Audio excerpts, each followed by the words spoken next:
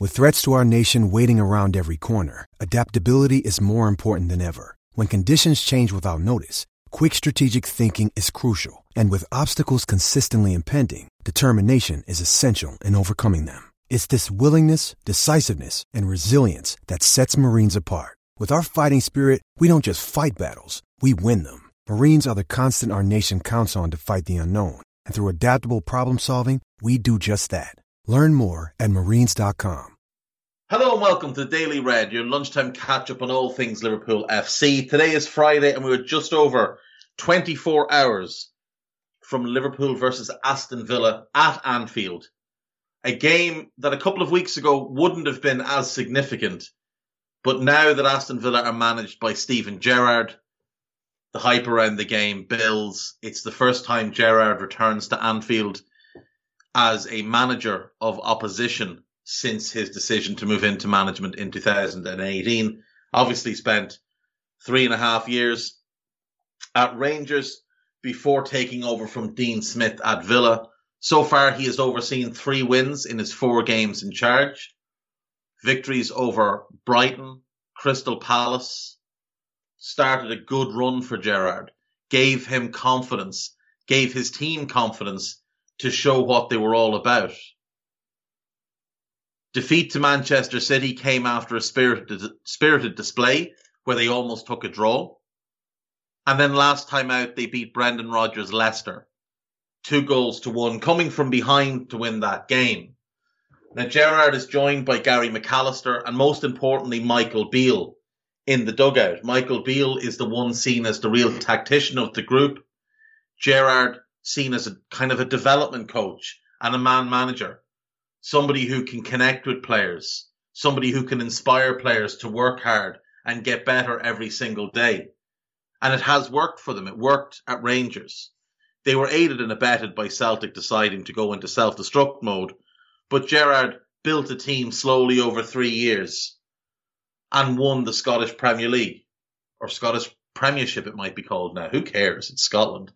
But he has come to Aston Villa. He has started well. Whether it's new manager bounce or something else, we will see in time. But Villa will certainly arrive at Anfield confident that they can get a result, playing good football. And Gerrard won't be in any way awed by the occasion because, well, he's Steven Gerrard. He's been there and seen it all. Villa have some injury problems. Bertrand Traore is out. Leon Bailey is out. Trezeguet, who got injured at Anfield last season, still not 100% after the ACL tear. Matt Targett is expected to play. Danny Ings is expected to be back on the bench. And Morgan Sanson will have a late fitness test, but should be fine. We're in all likelihood looking at Emi Martinez in goal, Matt Cash at right back, Matty Targett at left back, Konza and Mings in the middle. In midfield, there are some question marks over what Gerrard will do. We know that John McGinn will be there. It's likely that Marvelous Nakamba keeps his place as the number 6. And the third spot will probably be Douglas Luiz, but it could well be Jalen Ramsey, who's impressing more and more as he gets opportunities. Gerrard does have some decent midfield options. If Sanson is fit, he would be an option. Carney Chukwuemeka would be an option, one of the most talented young midfielders in the country. Up front, with Bailey out, with Traore out, and with Ings out, Gerrard doesn't have great options. Now, he could use Ramsey in the front 3. He's done that already. He could use Anwar El Ghazi off one wing, Emi Buendia off the other, and then Ollie Watkins as his number 9. Watkins obviously has had great success against Liverpool last year at Villa Park in that freak result. And I'm sure there are certain Liverpool defenders who would very much like another crack at him. One Virgil van Dijk springs to mind. Liverpool have some injuries as well, obviously. Bobby is still out, Curtis is still out, and Harvey Elliott is still out. Nat Phillips has joined the injury list. He has a fractured cheekbone sustained during a clash of heads with Zlatan late in the game during the week. Nat's expected to miss 4 to 5 weeks, so he'll be back in January. In all likelihood, he has played his last game for Liverpool. You would expect him to be sold in January. He wants to go and play. There are a number of clubs in the Premier League who are desperate for defensive help. I am squarely looking at Newcastle United. There may even be one or two teams at the top end of the Championship who think one good investment now could really give us that last bit of a push we need to get back into the Premier League. Bournemouth would be a decent fit for him. Fulham, perhaps. Those are the clubs that will have the money to spend. West Brom, don't know what their financial situation is, but they could definitely use some help at centre-back. They are in the playoff mix, and it could be a fit for Nat. West Ham have been linked. I don't think they'll look at Nat. Burnley have been linked. He would strike you as a Burnley-type player until you actually look into how Burnley centre-backs play, and maybe Nat's lack of speed, lack of maybe nous might cause him some trouble going there. Remember, Nat's played very little despite being 24, pushing 25. But I think there is a move for him. Newcastle would be the obvious one. They are desperately in need of help at the back. Other injuries, Diogo Jota potentially out for this one. He hasn't trained since Wolves, and Klopp said he felt something after the Wolves game and he hasn't trained yet, but maybe he can train today. He said that this morning. So that training session is ongoing. Maybe Diogo trains and maybe he's okay to play. If not, Divock is fit. There were some doubts over his fitness, but he is now back in full training and Divock will be available. So perhaps we see Salah, Divock and Mane as the front three. You certainly wouldn't begrudge Divock the start after 2 goals in 2 games. And I think a good performance all round against AC Milan. This is an exciting game. It's an opportunity for us to right a wrong from last season, which is important. It's an opportunity for us to continue to establish ourselves as real title contenders. We're 1 point off City, 1 ahead of Chelsea. You want to keep that momentum up. You want to stay very, very tight on the heels of City, put pressure on them. Can't allow them to open up any type of gap because they are exceptionally good at leading from the front. You look at the 17-18 season, they went top in week 5 and nobody touched them from there on. Last season, they went top for the first time after week 20 and nobody touched them from there on. In the 18-19 season, Liverpool really did pressure them. And obviously it went right down to the wire. And if they hadn't strung together a great run of results at the end of the season, we would have nipped them for the title. You don't want to fall behind City in a title race by any kind of gap because they're great at leading from the front. You look at 17-18, they went top after 5 weeks. They never got caught. They ran away with the title. Last season, they went top for the first time after 20 weeks and never got caught and ran away with the title. 18-19 is the only season they've been pushed when they've won the title. But once they got clear, we were always, in the passenger seat, always playing catch up to them for that last 10 or 11 games. City have never gone top at this point in a season or later and been caught. So it does speak to how consistent they are, how good they are, obviously, and how well managed they are. Pep likes to play them down, pretend they're some plucky underdog. They're not.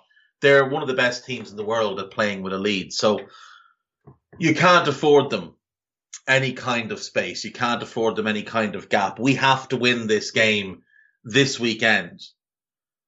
Jurgen Klopp's done his press conference. Some idiot decided to ask him, could Steven Gerrard or will Steven Gerrard manage Liverpool? What answer do you expect him to say? Of course he's going to say yes.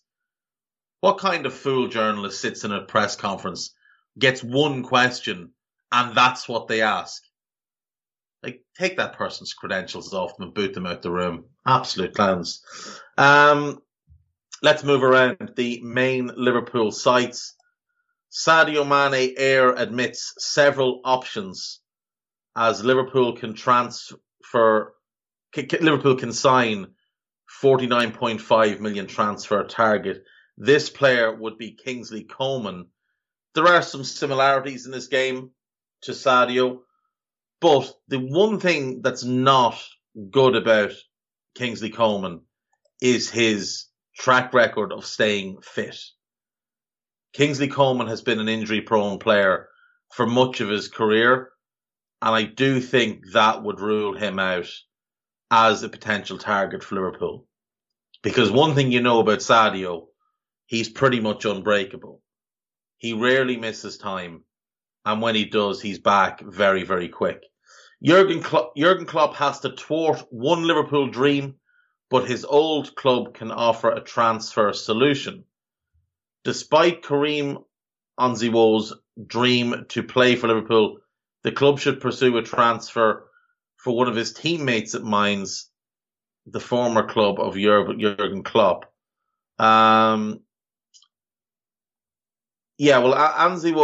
I think he's 29, and he's a fairly run-of-the-mill Bundesliga bottom half kind of player. Decent player, but not somebody we'd be looking at.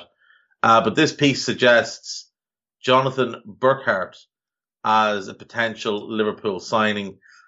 Again, I would struggle to get on board with that one. Decent player, but he's 21. He hasn't shown enough yet for me to suggest that he's one we should be looking at.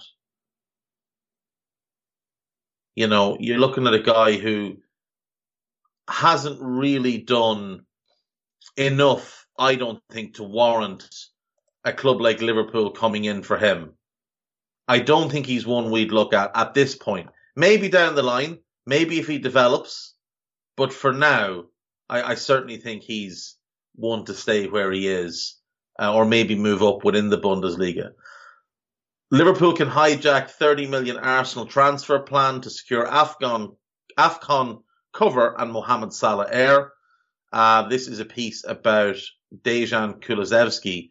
Allegedly, Juventus are open to a sale. He would be a very interesting addition for us. Big, powerful winger, good speed, good dribbler, can score goals, pretty aggressive, could potentially play a little bit deeper. His season at Parma was really impressive. Moved on to Juventus. Maybe a little bit too early for him, but I didn't think he was too bad last season. This season he's not had a great run. He doesn't seem to have the full confidence of Allegri, but he's certainly someone that I would be interested in Liverpool bringing in if the price is right. I don't think there'd be any question over his ability to adapt to the Premier League. I think he'd be a more natural fit than many of the ones we've seen linked before. Liverpool can edge Manchester United in bargain 8 mil transfer race by offering the Harvey Elliott path. This is about Ricardo Pepi, the young American who wants to move to Europe in January, and Liverpool have been strongly linked. Could make a lot of sense. Liverpool can steal Champions League transfer from Real Madrid, exposing 7 million Manchester City error. Liverpool might need to find a backup to Trent if Nico Williams move on. Man City via Sporting CP could provide the solution. So this player is Pedro Porro, who's a very, very talented player. Now, the issue here is he's not actually available. Sporting have him on a 2-year loan. They've got an option to buy him at the end of it for, I think, 7.2, 7.3 million. And they're not going to take 7 million for him. They're going to want 20 to 25. He was outstanding for them last year in their title win. He's playing well again this year. Very, very good going forward. Questionable defensively, but very, very good going forward. It looks like Liverpool will miss out on Karim Adeyemi. He allegedly is set to sign for Borussia Dortmund. So it's a shame, but there's other players out there. He might not have been a great addition at this point anyway, considering his age. He might have taken some time to adapt, and Liverpool will be looking more along the lines of players who can come in and have an immediate impact. This is Anfield, has plenty of pre-match stuff, plenty of Steven Gerrard coverage. Worth your while giving those a read. There is also the media wrap-up piece. Asking price set for Nat Phillips. According to Paul Gorst in the Echo, Liverpool would consider offers in the region of 12 million. That's down from the 15 they were looking at in the summer. And 3 players who are being linked to the club. Florian Neuhaus, that's an ongoing one. Dennis Zakaria, he's obviously on a free in the summer, so he could be available cheap in January. And Jonathan David, allegedly Lille are looking for somewhere in the region of 45 to 50 million pounds for him. Which, that's kind of Diogo Jota money, which would be fair enough. I think that'd be fine. On AnfieldIndex.com, there is an article up from Stephen Smith. Rob Jones, an exceptional fullback. If you grew up in the 90s, you grew up loving Rob Jones. Until Trent, Rob Jones was the best right back I'd seen us have, other than Marcus Babbel pre-illness. Now, Marcus Babbel was on a different level. He was already a world-class player when we signed him. Maybe one of the very few already world-class players we'd ever signed up until Klopp arrived. But Rob Jones was absolutely outstanding for years and years. Right back, left back, full back or wing back. A great player. Great defensively, good going forward. Couldn't score a goal to save his life, but was good at absolutely everything. He made his debut at Old Trafford and put Ryan Giggs in his pocket. If he had never had the injury issues, Gary Neville would have about 4 England caps. About 4. But when you see some of the dross that's played for us at right back over the years and at left back, you do wish that another Rob Jones would come along. We signed him from Crewe for 400,000. He might be the best signing of the Souness era. A brilliant, brilliant player.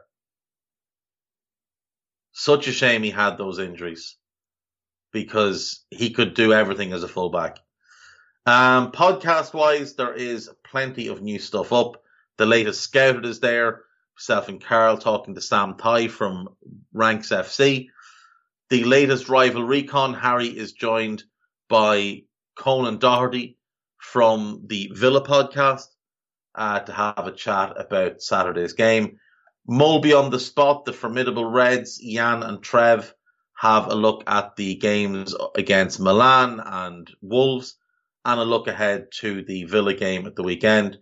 The latest Under Pressure is there if you want to give that a listen.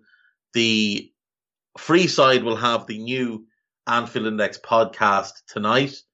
Trev and crew are recording this evening, so it will be out tonight. So do check that out. That's all from me today, folks. Thank you as always. I will speak to you on Monday. Enjoy your weekends. Up the Reds. Sports Social Podcast Network.